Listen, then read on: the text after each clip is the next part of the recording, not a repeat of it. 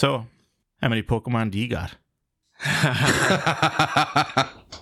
Do you actually have any, Dave? Yeah, I found like just to talk about it, like about an hour beforehand, I went to the shop and I was like, sure, look, I'll open up this Pokemon thing and see if it actually lets me log in.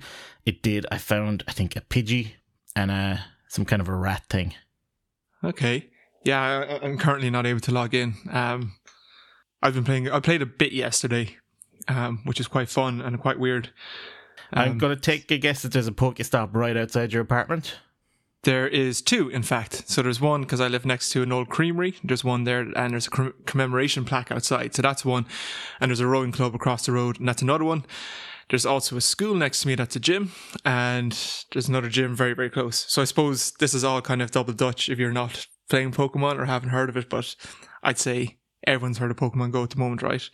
Our mums will be asking us about Pokemon Go, probably. I'm going to ask you about Pokemon Go because I don't have a clue what's going on. I don't really understand what Pokemon is. Like, I know it's created by Nintendo and you've got to catch them and that's it. Yeah, so I think it's not actually a Nintendo game, but they partly own the company. I can't even remember the name of the company. Freaks or something like that. Game Freaks, yeah, something like that. So Dave, definitely, you played Pokemon when you were younger, right? Just about. I was kind of on the outer edge of that. No one in the peer group would have played it or anything like that. Okay. But it was kind of after the fact, I think, that I would have looked into it a bit. Okay. So Baz, explain like I'm 35. What is Pokemon? Like, what is it? Pokemon, well, I guess it's just a game. It's an RPG game where you fight monsters. So you capture monsters and then you fight them against other monsters. Okay, and the monsters are the Pokemon? Yeah. I suppose they're not really monsters, though, because they're quite cute and stuff like this. Well, pocket monsters. Pocket monsters, yeah. So Pokemon. Yeah. Originally, there was 150 to catch, and now it's probably in the 600s of different Pokemon. So it was originally a Game Boy game or a Super Nintendo game? No, it's always been Game Boy or Nintendo handhelds, the main game anyway. Oh. Yeah. Is that kind of unusual that like a franchise is restricted to a subset of a company's platforms? Yeah, pretty much. I think the makers wanted to have it on the go always. So any game they've done on a console, a home console, has been different to the main Pokemon game, how the mechanics work and all this stuff of you walking around. So the canonical Pokemon game has always been on a Nintendo handheld? Yeah. And it is a Nintendo game, like it's Nintendo own the IP, it's not an external company. Yeah, so it's only Nintendo have the rights to it, and they partly own the company that develops it, I guess. So I heard none of the kind of pre-hype for this. This kind of came out of nowhere for me. So I've read discussions about, Nintendo having a lot of IP, obviously, in sort of their different franchises and not necessarily being reluctant to leverage it for the kind of the smartphone era. So, Baz or Dave, when did you first hear about this, or where did it come out of? The Pokemon Go thing. I mean, I guess I don't know. I definitely heard about it for a long time. Anyway, people have been talking about it coming out. But was it obvious that it was going to be a massive hit? Oh yeah, yeah. I mean, a free Pokemon game. Yeah, I guess the fact that it's Pokemon and it was free, it was going to be pretty big. It was going to, at least people were going to try it. And Pokemon is such a huge franchise worldwide. And a lot of people have grown up with it, either through TV or playing the games and stuff like this. So, yeah, I think it was going to be. Oh, so did they spin it out into like a TV cartoon kind of thing? You don't know the theme tune, no? No, I know nothing. I could probably sing it for the whole thing. Sing it. No, I won't. We'll edit it out later. Yeah. Sure we will. Yeah, but like it was a huge thing, and they based it on Ingress. I'm not sure if you heard about this before, but it's a very similar game to Pokemon. Obviously, it's a game where you went outside and you tried to capture locations, and you were part of different groups of teams. And I guess it's Google made this game. So they wanted to have people route kind of off the beaten path kind of routes. So their Google cars could do all the traffic and stuff like this, but what if there's a path between, say, two houses? So for their walking routes and stuff like that on their maps, they wanted to gather more data. So they created a game and had people go out into the wild, and there was a meta game to it, and they went out into the real world and they walked around, and I guess this provided more walking information or routing information for Google. So, and did Nintendo kind of recruit some key people from this? It's the same company that made it. So people. Okay. They're a Google startup, if you know what I mean. Like they're right. owned by Google. Okay, so they're an XYZ company essentially. Yeah. And so like they're using the exact same locations and stuff like this as landmarks. So it's all based on top of it. It's just a reskinning really with Pokemon. But I suppose what you have to do is you have to walk outside, basically, pretty much. It works inside and home. You can capture Pokemon and stuff, but you'll capture more Pokemon when you're walking outside. And there's also locations around that you can go to. And when you get to the location, when you're in proximity and you tap on it, it gives you certain items that you can use in the game. And then there's also gyms. So the gym, you kind of go to the gym and you leave your Pokemon there and they can fight other Pokemon. And I suppose you want to be in control of the gym because there's 3 different colors, red, blue and yellow. And you want your team, I guess, to be in control of most of the gyms around the place. So do you choose your team or is it assigned arbitrarily? No, once you reach level 5, which I haven't got to yet, which, you get to choose. And I've already had friends trying to get me on different teams, which is kind of funny. Okay. Are they completely arbitrary in terms of personality, or I think they have certain names, and there probably is a bit of a persona, that's written for each one. But it's just a bit of fun, I guess. I'll tell a story actually about what we did yesterday. So the game was off for most of yesterday. The servers just couldn't handle it because it released in 26 new countries, and when it came back online, I was like, oh, it's back online. And my buddy's like, oh, I'm actually out playing it. So I went out and he was there with his girlfriend. So the 3 of us were sitting down. And then another friend appeared out of nowhere and he was like, yeah, I saw you guys. He was coming over to my place anyway, but he was meant to go get beer first, but he saw us playing across the river and he came over and sat down with us. So there's 4 of us playing, all catching Pokemon. And then these 2 guys appear out of nowhere and they're just looked at us, we looked at them, and they said, Pokemon? We were like, yeah, we all laughed. They went off their own ways. So these guys were in their 30s as well. And so a bunch of 30-year-old men hanging around,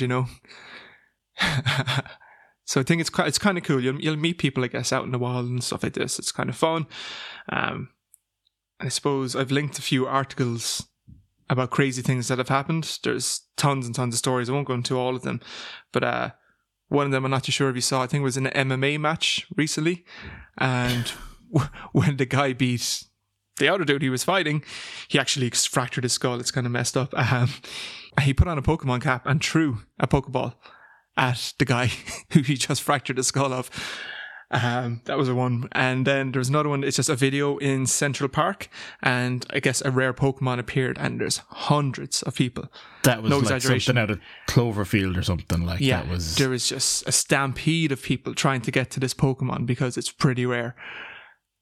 So it's got massive. It's huge. I don't know how long it will last. They're just going to.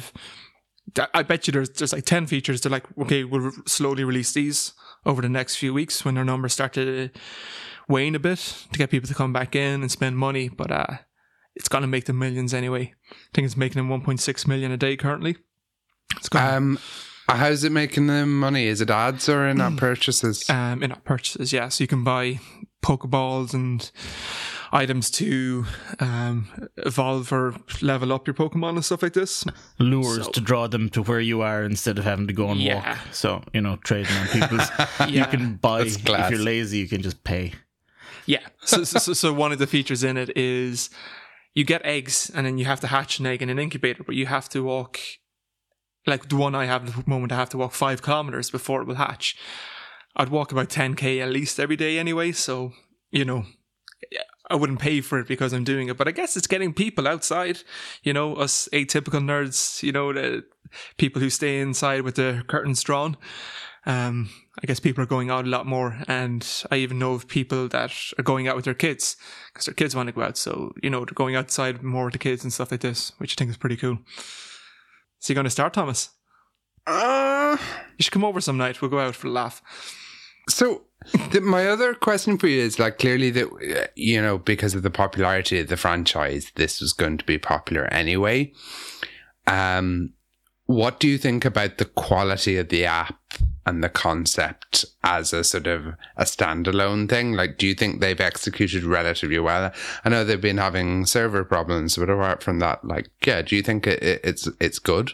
Yeah, it's not bad. I mean, it sounds cool. It sounds like a new, almost a new category. I know Ingress was there before, but it really does sound like a fresh idea and, a different sort of... Yeah, everyone's going to want to make their own GPS location-based game, I guess, in the future. Yeah, the guy from Foursquare came out and he was like, we were doing this in 2009, or this is what we were trying to get people to do in 2009 with Foursquare.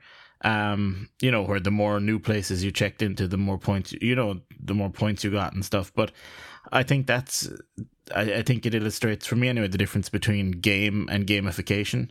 Yeah, I never saw the appeal of Foursquare. That was it. Other than to let people know where you were, to show off to people that you were eating in this restaurant every day. Or yeah.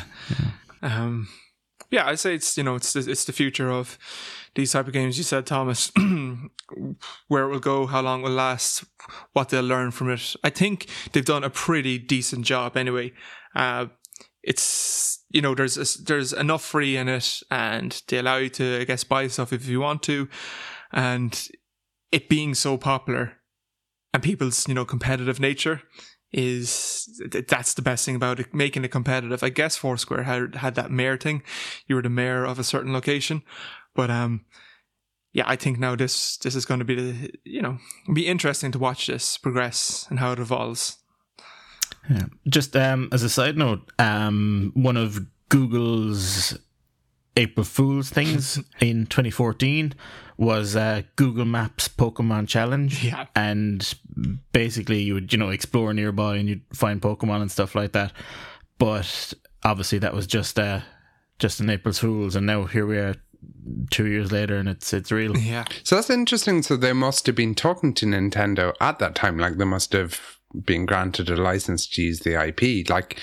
So clearly this is kind of well flagged in terms of Nintendo. We're going to work with a Google company to do this. Either that or they saw that and they were like, that's a really good idea. Because I think Nintendo are they want to bring out mobile games, but they're going to be very different to the type of games that appear on their handhelds and on their consoles. And so I guess you're not going to see the typical games that they do. They'll use the same characters and IP, but they'll have to come up with something a bit different, and they're probably going to go for a bit more of monetization.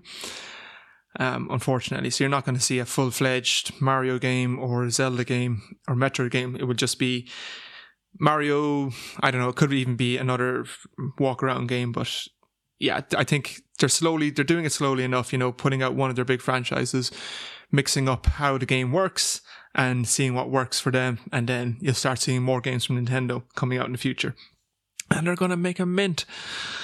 Do you think that's the right strategy?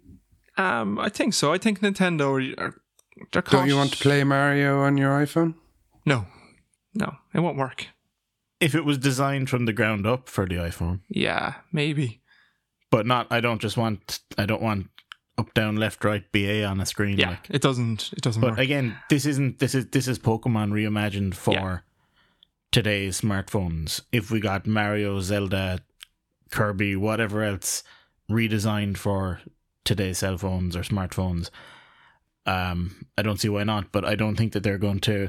First of all, I don't think Mario is going to have the same type of game that you can hook it in, and I don't know, do you walk around town and find princesses that are in different castles then, so I think they'll be hesitant until they have something that's groundbreaking. Pokemon Go, definitely a hit. Zelda, maybe a hit. Mario, maybe a hit. Depends. I don't think they're in themselves enough of a brand to generate this kind of hype. I think Pokemon just like having the TV show of Pokemon just makes it, I don't know, it's just bigger and more popular, you know, than the rest of them. Oh, I know we didn't put it in the show notes, but do you want to do a thing on the NES? Yeah. That was this week. Yeah, I suppose. Yeah, Dave, do you want to tell us what it is? So this week Nintendo also announced that they're re-releasing the NES as a self-contained unit with 30 games inside of it. And it comes in a miniature NES case, and it comes with the NES joystick that also works with the classic Virtual Console games on the Wii U. So I haven't seen a list of games, but that looks pretty good. I heard the 30 games that come with it are all that comes with it. Yeah, that's it, I think. You just get the 30. Yeah. But you can't put any more on. But it's got Pac-Man and Mrs. Pac-Man, Star Wars, Mrs. Star Wars, Super Mario, Kirby's Adventure. I never had a Nintendo thing up until the Wii, so Yeah. put it. I think it'd be a bit of fun. I mean, if it was $50, you know, or €50, why not? Bit of crack, even just for 2-player games and stuff like that. But I'm sure someone's going to hack it anyway. And I'm really fascinated. Did they use some of the kind of open source emulator stuff, or were they forced to rewrite their own thing from the bottom up? people have definitely put out consoles before and used open source emulators. Like, if you were Nintendo, would you start kind of going, oh, let's try and emulate our NES, or will we just take MAME and, you know, they've done all the hard work for us? They'll probably write their own, I'd say. They definitely have written their own anyway for the Wii and stuff like that. So, okay, fair enough. Yeah, I think they have that done already. Yeah, so I think there's probably about 10 years of Nintendo having emulators being used, because even for the GameCube, I bought Zelda and I got the disc of the previous Zeldas or whatever. Oh, on okay, it. fair enough. So they were emulated on that back then even. But again, look, they could be using some BSD license code or MIT or Yeah. whatever. Then again, they could be using GPL and it's just hidden down there in the terms and conditions that nobody actually reads or accepts. So price of that's $59.99 and $9.99 for the joystick. So that's pretty good. Pretty decent. And I'm hoping anyway this is a successful, because I'd love a miniature SNES. Which I was just kind of wondering why they didn't just release, why they don't just release, you know, kind of up to N64, NES, SNES. It's funny with Nintendo. It's like they go through their back catalogue every time they do something, like a new console come out. I'll start the NES and go through that, and once they've sold through that, they'll start on the SNES and go through that, and then go N64 or whatever, GameCube. It's like again, now they're starting again. Okay, how do we resell the NES? Because anyone who's ever wanted to buy it has bought it. We need to think of a new way to sell the NES. Then once we've outsold that, we'll use that same idea for the SNES, and so on and so on. So that's just the way I find anyway Nintendo usually works. Yeah, I think it's a no-brainer at the price. I mean, it's probably a Raspberry Pi in a NES case. In which case, I'll probably buy one and put a Raspberry Pi in. Yeah, definitely. Also this week, Nintendo are after opening up their developer program to everyone, as long as you can afford the dev kits. So, developing for consoles, this is actually a good week for Nintendo. Developing for consoles before you vetted, you needed to have on-site security, you needed to have, onerous requirements behind a locked door and with keypads. Onerous requirements to actually get your hands on one of these dev kits. And now Nintendo have basically said, if you can afford it, you can have it. So Reddit reckons the hardware is about $2,500-3,000. Okay. I wonder if this is Nintendo struggling or something, you know, that they're giving it away. Or just... But also, like, as Dave said, it's kind of the week of Nintendo, like this rake of announcements. Yeah. And it's funny that Nintendo, in a way, have some similar attributes as a company to Apple. in certain ways, not in every way, but sort of certainly a controlling aspect to a wanting to sort of provide a whole experience, integrating hardware and software. And there were rumors like maybe 5-6 years ago that Apple would actually buy Nintendo, right? Was there? Yeah. There was, yeah. Murmurings. I suppose it wouldn't be a bad thing, Yeah, it was around the time of the real heavy rumours for the Apple TV, back when people thought they were actually going to bring out a TV and stuff like that, Yeah. And there were... Or indeed anything that didn't suck. Yeah, and everyone was kind of like, wait, Nintendo make things that are white. Apple make things that are white. Perfect. And just kind of controlling they both very much control their own platforms. Yeah. I think Apple are playing it a bit safer these days. And Nintendo have played it a bit too safe for too long. So, I think they need to start playing a little less safe, Nintendo, and competing with the bigger boys, in terms of what they're putting out in hardware and stuff like this.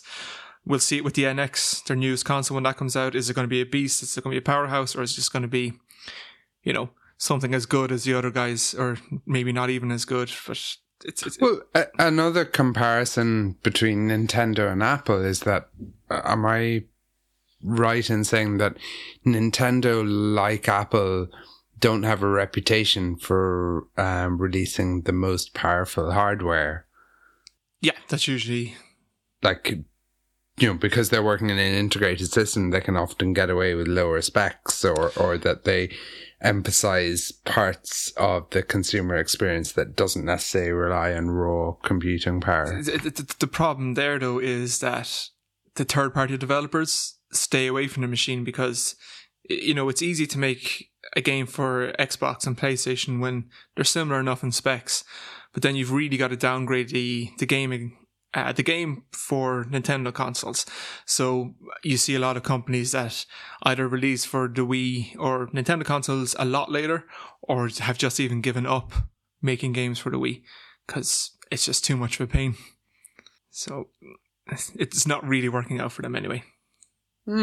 Yeah, I think the only thing that's kept Nintendo up has been its own games and its own intellectual property. Like, I don't think there's been any amazing third-party games that I can think of on their platform. There hasn't been if you think of the PlayStation or the Xbox, immediately franchises pop out that are exclusive but that are not owned by either Sony or Microsoft. And then you get to Nintendo, and the only things really that it's worth buying them for are the Nintendo games. Pretty much, yeah. So yeah, interesting week for Nintendo.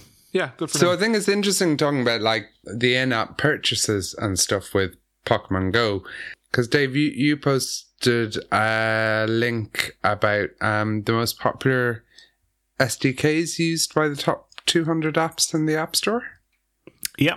So this is posted on Hacker News throughout the week, I think, and top SDKs used by the top 200 free apps in the App Store. And the thing for me that basically stands out a lot is the amount of things that are Facebook, Google, Twitter SDKs. Basically 69% of the top 200 have Facebook SDK, and then if you look down, there's the Facebook SDK login kit, and there's the Facebook SDK Share Kit, Facebook SDK Core Kit, which are obviously all separate independent SDKs. You've Fabric by Twitter, you've AdMob by Google. It's interesting kind of how far down the list you have to go before you start to hit the more general libraries. For example, there's a library there, Bolts, which is just a collection of low-level stuff. It's bit of everything in it. And as far as I know, could be wrong, but I think that's another Facebook extension. And then you're down a good bit. Okay, number 4 is Elegant HTTP networking in Swift, but you're down a good bit before you actually get to anything that's, like SD web image. Anything that's an actual utility as opposed to something that's a social network or something that's doing something other than tracking you or advertising to you. It's crazy, actually. I found this list really interesting, and I dug down a bit. And at number 35, there was an entry for something called OpenUDID. Yes. And I clicked on the link. So it basically 12% of apps in the top 200 are using it. So I clicked on the link, which pointed to openudid.org, and I got one of these sort of landing pages saying the domain name was for sale. So I'd never heard of it, but I was Googling it, and I don't know what to make about what I found. So basically, OpenUDID was an open source library that was hosted on GitHub. And I don't know if you guys remember, but so when they announced iOS 5, they announced they were deprecating unique device identifiers. So an app would not be able to collect a unique device identifier. This is iOS 5, right? Basically, a few years passed. In 2013, the developer of this extension, I'm not 100% sure what it did, but in 2013, it sort of said, it's basically is gone because Apple had turned this unique identifier method into a private API and replaced it with an advertising identifier, which, so basically didn't allow apps access to the MAC address and stuff. So I'm kind of scratching my head wondering, why something that was retired 3 years ago still in 12% of the top 200 apps. It doesn't make sense. Is that just bloatware? I was thinking that maybe 12% of them still support iOS 5. It's weird, though. I don't understand it. So my sort of first reaction was, Jesus, that's a sort of signifier of how much legacy code is in some apps. In other words, this is, I had two thoughts. Either people have found a nefarious way to access private APIs to access the unique identifier. But the other one was that, people just kept the libraries in. They're just too scared to remove it. I don't know. It's a bit weird. Yeah, it's a strange one, right? Can you still support iOS 5? Is that possible? That's a good point. I don't know, with 64-bit, all apps have to be 64-bit. Did that get rid of support for older versions of iOS? It also, is clearly marked. The GitHub project is still there, but it's, it's marked as kind of this is dead. This is Yeah. And it's in Pokemon Go. Is it? Is it just a thing that, that's what it says. But do you think it's developers have forked it or something? No, they just have a pod file, and in the pod file it just has, I suppose, all these SDKs that they put in. I suppose were pods even around? Kind of their toolkit, or maybe something else depends on it. Is that what you're saying? Well, maybe it's Pokemon Go is made with Unity. Okay. But I was wondering, do they have just a list of things, and then when they start a new project, they install all of the things and use them as they need them? And maybe there's some SDKs in there they don't use that are... maybe they have a base template project that has all these SDKs in it, built into it, and then they just use that and start building an app then from the ground up. But as Dave said, maybe it's built into Unity, or maybe Unity has it. Oh, I see. Okay. If you look here, there's 30 Unity 3D apps in the top 200, according to this list anyway, at number 6. Right. And then if you go down to OpenUDID, there's 24 apps. So a lot of these are probably you buy, even we used Cocos 2D and stuff back in the day to build games, and that could just have some of these SDKs in it already. So when you build your app, you might not use the SDKs, but they might get compiled into it. Actually, to be fair, I'm looking at them. They're all games, so yeah, it sounds like probably it is a dependency. I just thought it was interesting, this is, code that hasn't been touched in 3 years, and is in all these shipping apps. Yeah, I'm looking at the code here, and it's fairly simple. And what it does is it does generate essentially a global unique device ID, but there's nothing there's nothing deprecated in the code by the looks of things, and they could still technically use it. But I just think it's something that That's true. It's only one .m file. It's not a big. yeah. What do you guys think of these? So I suppose in the top 20, there's a lot of stuff for like crash reports, but it's written by Twitter and stuff like this. What do you think about putting these things into your app? Would you feel safe having something that's written by Twitter that's analyzing your data for you and giving you back information? They're using it obviously then as well, right? Yeah, I'm definitely not a good example. So I had a really strict kind of no. I use one third-party library in my main app. Yeah.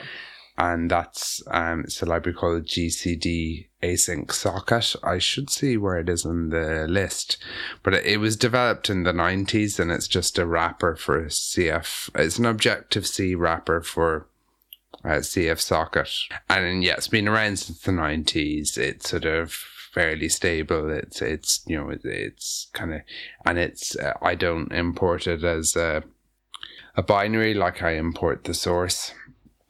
But I can imagine for sort of, you know, if you're in a situation where you're developing apps rapidly, like, why wouldn't you, you know, especially on the analytics side. Mm-hmm. It's funny clicking through all these apps, actually, and if you look in the uninstalled SDKs, backend parse. That's gas. So I don't know, like, but clearly a lot of the top apps are using a lot of third-party code, right? Yeah, I mean, if the average, like, I'm just clicking through, like, Snapchat uses 34, Spotify uses 30, Uber uses 26, Pinterest uses 41.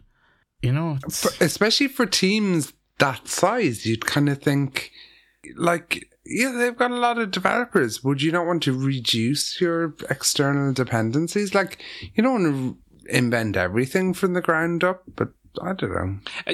I feel like if you're working on one app like Snapchat, or I don't understand why they're not, you know, writing their own stuff.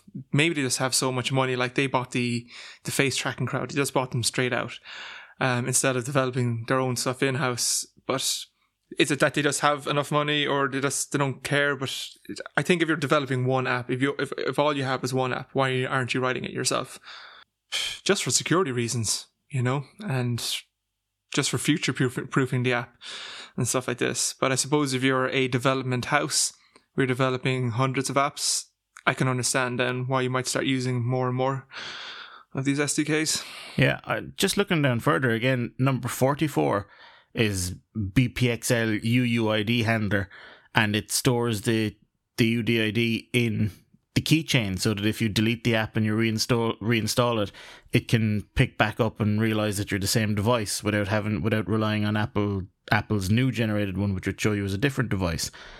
And there's another secure UDID even further down. So this seems to be a huge portion of these apps that seem to depend on libraries to do with UDIDs. But I'd be worried about using these things, because definitely I've been in a situation where I immediately thought, okay, I can use the UDID, and then remembering, okay, I can't anymore, and having to come up with another solution. But, you know, if you're depending on this workaround, what happens if Apple just decides tomorrow, oh, we're definitely getting rid of these SDKs?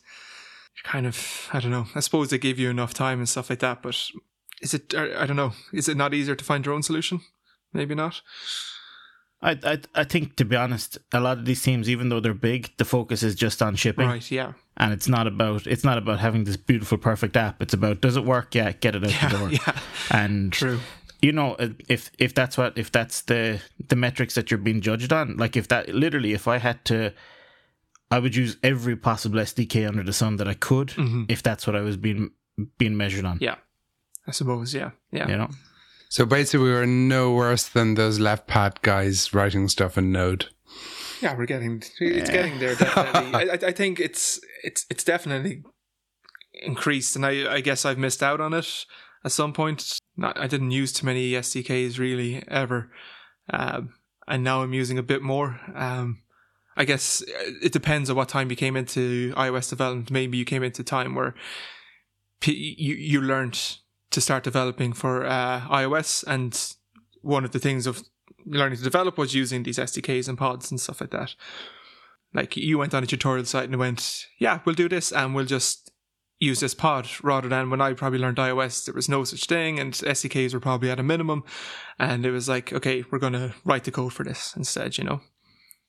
And I suppose stuff like the AF networking, that was great at a time when Apple's own code was a bit rubbish for networking stuff. But then Apple's code, I think, has definitely improved recently. NSURL session is that the new one? That's quite. It's really it's good. a lot better these days. I found it really good, but I guess that AF networking has such a good name for itself now, or even after all that the issues it had before. But I guess it has a good name for itself, and people suggest using it a lot of times. For me, it's like there's too much in it, you know, that I won't use. So I end up just, you know, writing my own part that I need. But maybe I shouldn't be. Maybe I'm taking too long with stuff. So a bit of follow-up from the last episode. Baz, the last episode you mentioned Fiverr as one of the sites that was making you happy last week. And Dave, have you some progress to report on that front? So I thought, well, if this is making Baz happy, I should definitely give it a go. And so I'm now down about 40 quid. And wow, 8 Fivers.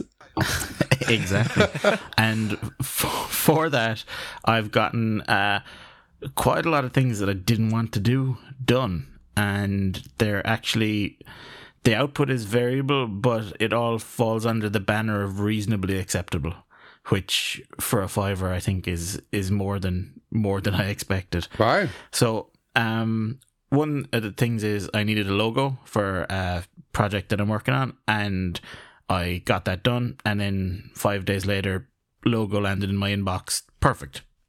You know, gave a bit of direction, gave a sample of something that's in a similar enough style, and got back the logo. And don't want to name it or anything, but you guys have seen it, and yeah, it's good. I think for a Fiverr that's it's really good. Pretty good.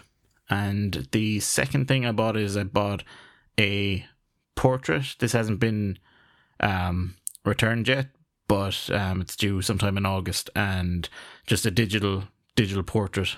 And it's like a cartoonification or something of yourself. Yeah, it's more not so much a cartoon, but I suppose realistic. Okay. Cartoon digital thing, and of my son. So we'll see how. Oh, how lovely! That works out. That was a tenner. Now that was okay. You know, double Fiverr. That was really pushing out the boat.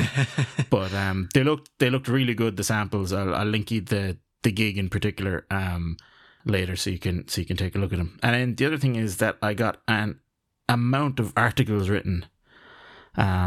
So I have a niche site that I've been working on for a while. And basically one of the things is actually finding the time to sit down and write the articles for that site. And basically I just said, do you know what, go off and here's 25 quid, and I got 6 articles written, or 7 articles written, something like that. Yeah, they're pretty good. 1 or 2 of them are kind of obvious rewrites of sections from Wikipedia. Okay. But they are in their own words and stuff like that. You know, it kind of, they use it as a kind of a template and fill it in, you know, but they're not 1-to-1 copies.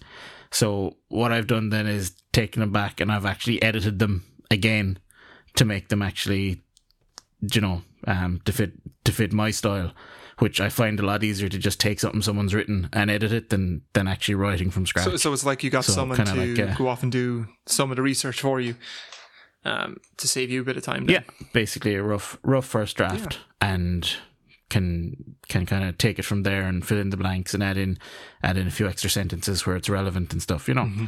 And I was impressed with the research, because there was some things that even I didn't know about that had came up since I started that particular site, and they came back to me with them, you know, which was good. So because I just assumed nothing interesting had happened in that space.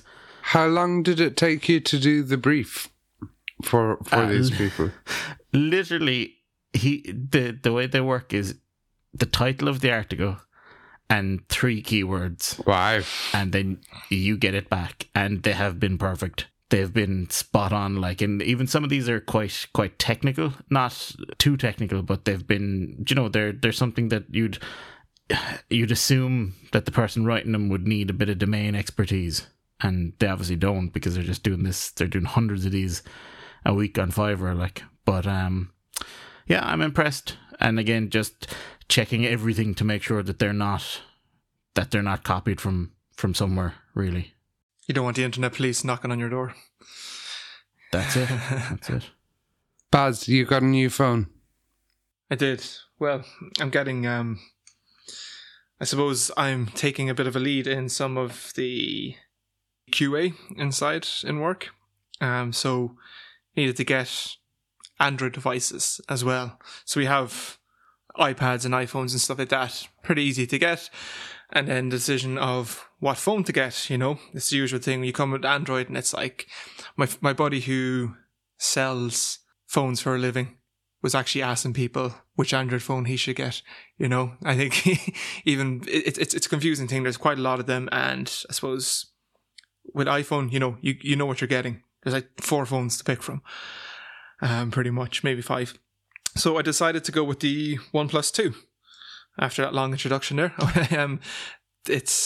I guess it just has a good reputation for being a cheap enough device, at a good price and good specs. So Marcus Brownlee, guy on YouTube, he did the review of the OnePlus 3 recently, and I didn't see the need to get that model. I didn't see the need, because it's not going to be my, as he would call it, his daily driver. It's not going to be the phone I use every day. It's just going to be one that's going to be in a room when I get Android apps in. If I want to test them, I can just plonk them onto this phone. I have to say, it's pretty nice. So I sent you guys a photo of the packaging after I opened it. So initially very impressed with that. I'm used to opening Apple boxes all the time, and it was nice to open this Android box. It's really, really, really, really nice. And I'm actually doing some box designs myself inside and work. So looking at it is kind of good inspiration for what, you know, you might want to get in future. Yeah, it's really nice. It's USB-C, which is the first device I had is USB-C. It's not stock Android, I don't think, but it looks like stock Android. I don't know, do you guys know much about how Android looks or anything like this? Because we're all quite...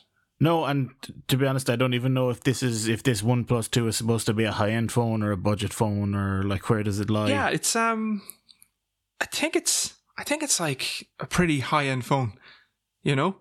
It's got dual SIM cards in it. It's got a pretty decent screen. I think even the newest one doesn't have an OLED screen. It's a 1080p screen. It's fast, and the camera's really good on it. I think it's got decent enough specs. I actually don't know them off the top of my head, but it's whizzing by, you know? Because I have a couple of Samsung S3s or S4s inside in the office. This is a lot nicer. And I'd used a few cheapo Android phones in my last job, and I guess that really ruins the experience. Never really having messed around long term with Android on a decent phone. It's quite nice. I still don't really get the 2 buttons. There's like 3 buttons down the bottom. I don't know what to do. There's a back button, which is kind of cool. Because I sound like a noob. Anyone who uses Android obviously has this from the very, very, very start. But going to larger phones on with the iPhone now and having to reach up to the very top to grab that back button, or done button or something like that, is a bit of a pain. So having this back button down the bottom is quite nice. But I find myself forgetting which one is the back button. Doesn't have any markings for it properly here. But yeah, it's a decent phone. I definitely recommend it. If I had to say I had a kid and I had to get him a phone, I'd probably get this because it looks class. It looks really, really nice. The back is interesting. It's kind of, I don't know, soft sandpaper, I'd call it. I don't know. It's kind of got a grip to it. It's got a really nice form factor to it. Screen is lovely. I can't really fault it as a phone. It's nice.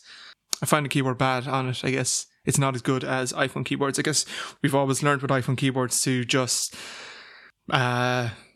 make mistakes as you go along, because it will pick them up and it will fix them for you most of the time. I know you guys probably don't use autocorrect. I use it a lot, but I always found the iPhone knows what you're going to be pressing anyway. It's pretty good at that, but I find I'll make a lot more mistakes on the Android phone. I guess the apps look really nice, but I guess they're not as animated and stuff like this. I think maybe it'd be good if you guys had a go over for a while as well. I probably can't give you this one because it's a work one, but it'd be interesting to swap over for maybe a week or a month and see how I get on. But from, I guess, a week, steady on, Baz. Yeah. I did use a Windows phone when it first came out for a month, and that was quite a long time, I think. Definitely we'll go back to iPhone, but yeah, I can't get over, I guess there's just so much Google integration in it. I guess you really have to rely on Google the whole time, and I suppose, Thomas, you'd hate that. Yeah, speaking of Windows Phone, my sister was home for the weekend. She works for a consulting firm in London, and there everybody gets a Windows Phone, a Nokia Lumia or whatever, and she was giving out about it. And it's really funny just to hear, because I'd never used a Windows Phone, but I thought like Windows phones were kind of decent in some areas. Like they were the first smartphone platform to pioneer the sort of flat UI. But oh my God, like she's discussing, I was asking her like what are her frustrations, and I was asking her, is it because the hardware is really weedy, like, you know, because it's a company phone, so maybe they got a big deal or something. But she's describing stuff like she turned off notifications for text messages and she can't turn them back on. And she's brought it into IT and they're like, no, actually, your only alternative is to wipe your phone and restore from a fresh backup. Like, there's no way to do this. Like, it's interesting to hear. I was just surprised at how bad Windows Phone is, because my impression from the outside was that it was a half decent platform. This is actually, I gotta admit, Thomas, you were over at my house about an hour ago? Yeah, just dropping over your microphone.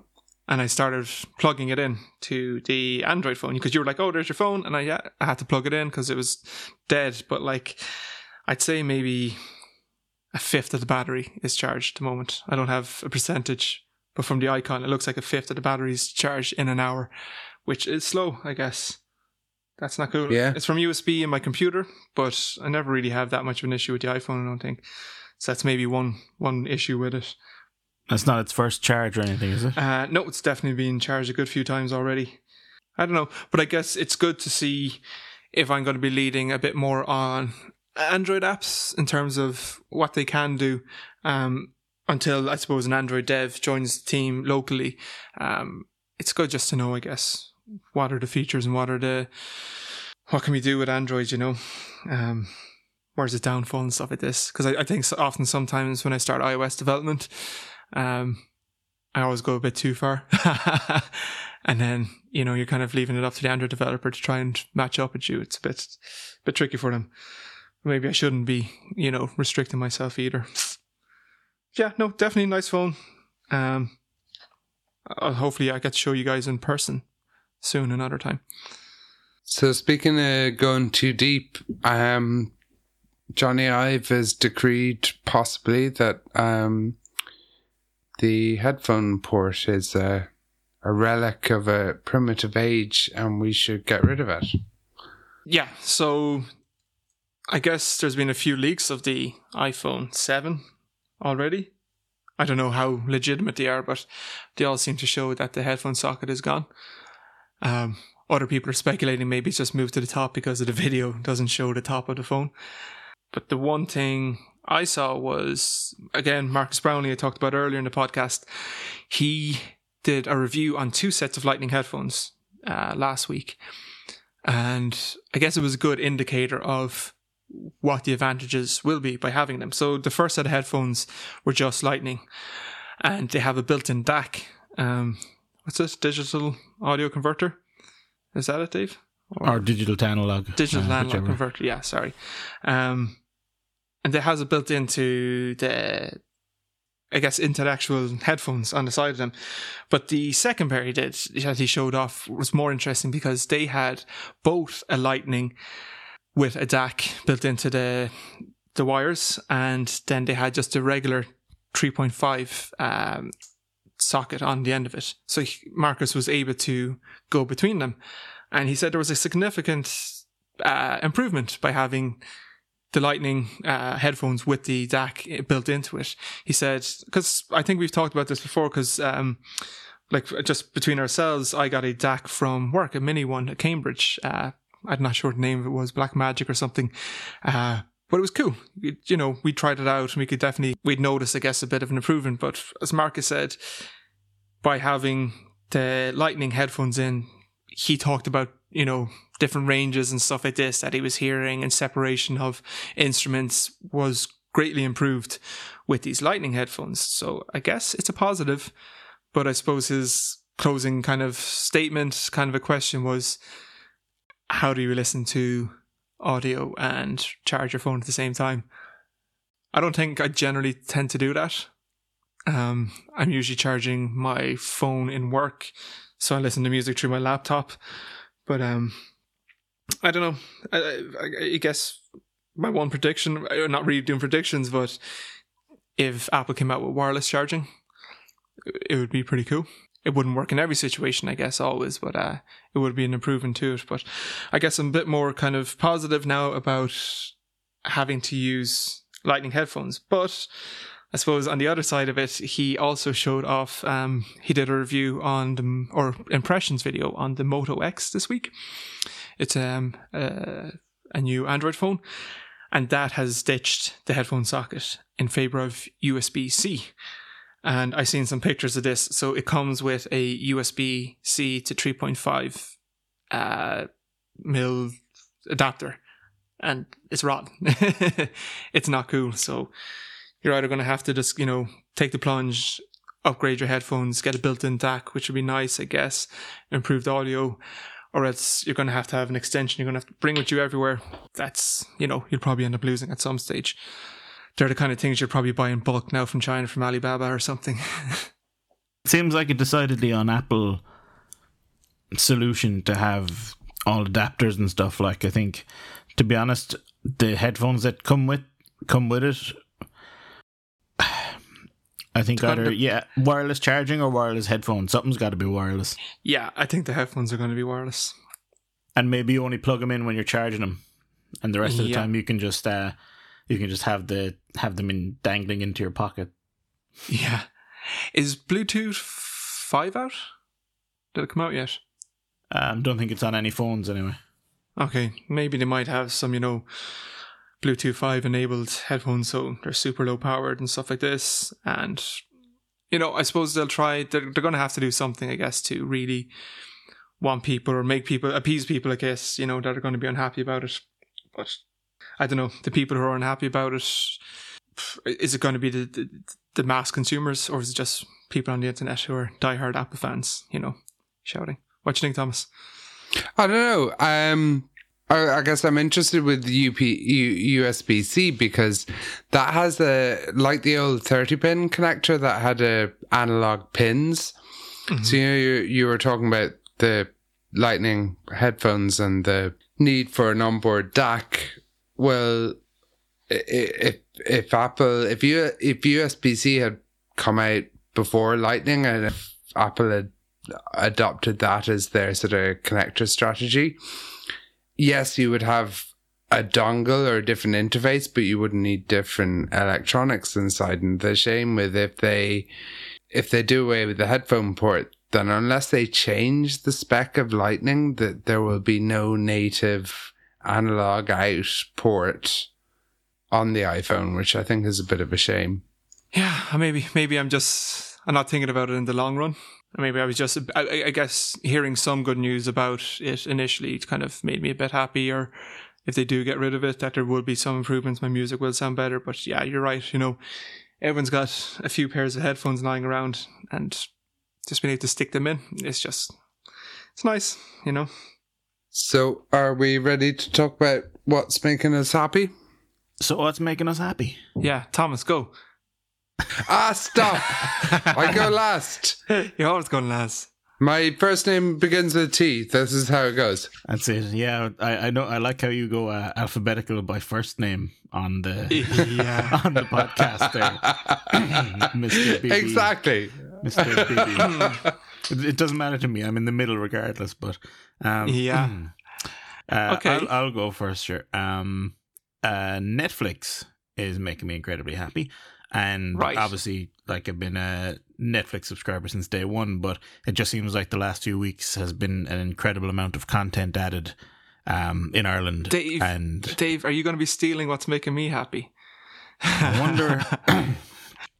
You see, well, Fiverr's making me happy too, so maybe. I'll just use whatever makes you happy, and then that'll be my focus for the next week. But yeah, Netflix is unreal this week. A lot of cool stuff, and just seems to it's almost at the stage, like, because there's a while back, and I was like, if it just had X, Y, and Z and nothing else, I'd be happy. And it's kind of at the stage now where it has X and Y, and so like there's enough episodes of Star Trek on Netflix now that you can watch one a day for 2 years without repeating yourself. So wow. Yeah, maybe it's time to go back and watch Star Trek. Maybe. Yeah, myself and Thomas have never watched it. Yeah. Yeah, I have to. What's making me happy? So, 2 quick things, I guess. So, Netflix also. Stranger Things is a new show that just came out. Are you watching it, Dave? Yeah, just at the start. Yeah, so I'm about 4 episodes in. I think maybe there's only 8 episodes or something like this. But it's a TV show it's a Netflix original, but it's probably one of the highest quality ones they've done. It just oozes good production in it. And it's set in a town in the 80s. One of these towns where nothing ever happens, and then something happens, and it's crazy, but it's very, I suppose it wears its influences on its sleeves. It's very Spielberg, kind of Goonies type of show, with supernatural sci-fi stuff going on in it. So it follows, I suppose, some of the main actors in it are just kids, and they're fantastic, I think. They're really, really good, and I suppose they do a great job of connecting you with the actors in it, which I don't always find in shows at times. You really do feel for them. But this, I suppose, that's my recommendation to watch this week. It's Stranger Things. It's brilliant. Yeah. The other thing making me happy, I will just go quick in this one. It's a new game that's out. It's called Inside. It's from Play Dead, who have done Limbo. I don't know if you guys know that. You know Dave, do you? Yep.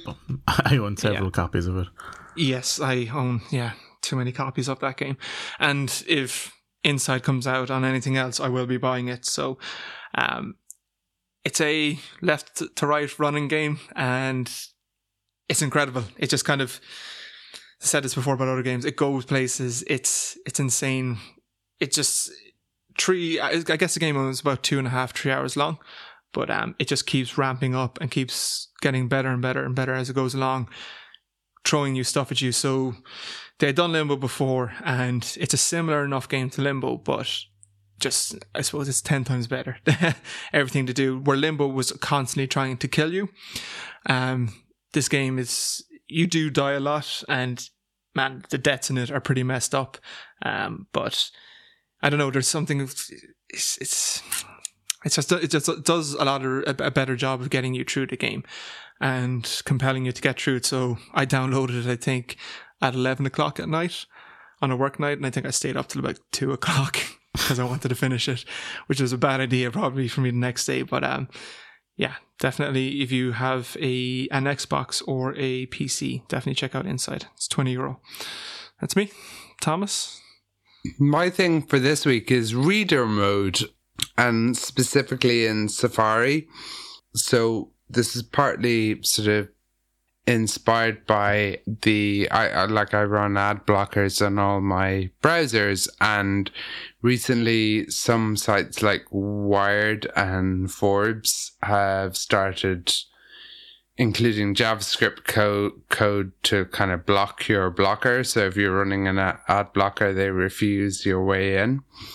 Safari and Firefox, and I presume Chrome has it as well, offers a reader mode where it shows the site and takes away all the divs that are showing advertising and stuff. And fortunately, this is a way behind these sort of a lot of these nagging anti-ad blocker messages. But I'm also really impressed with how much thought has gone into the typography and the I looked around, and there are no WordPress themes that sort of really try to recreate the CSS of the reader mode. So I'm half thinking of doing a WordPress theme based on Safari reader mode. And are you using this just on mobile or on the desktop as well? Well, so it's interesting. So on mobile, they use a sans serif font. Safari uses a sans serif font.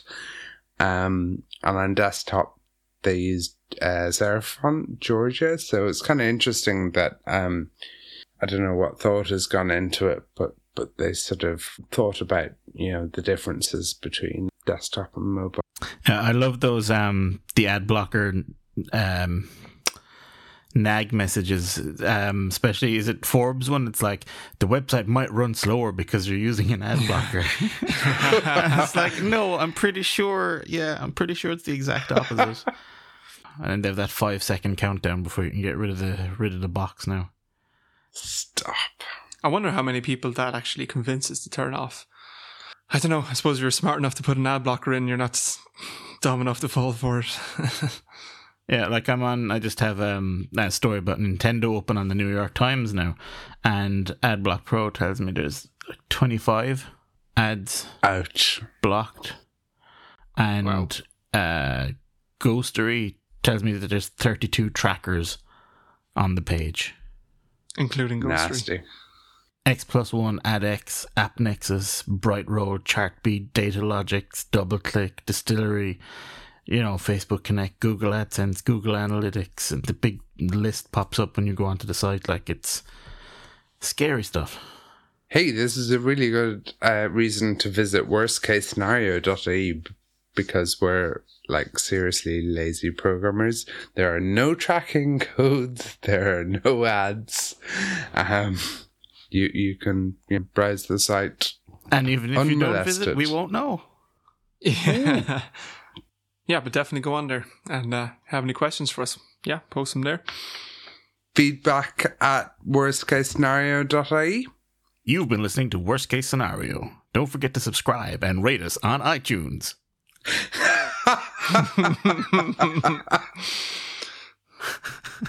Don't actually put that in there. But no, I'm rating us right now 1 out of 5. Yeah.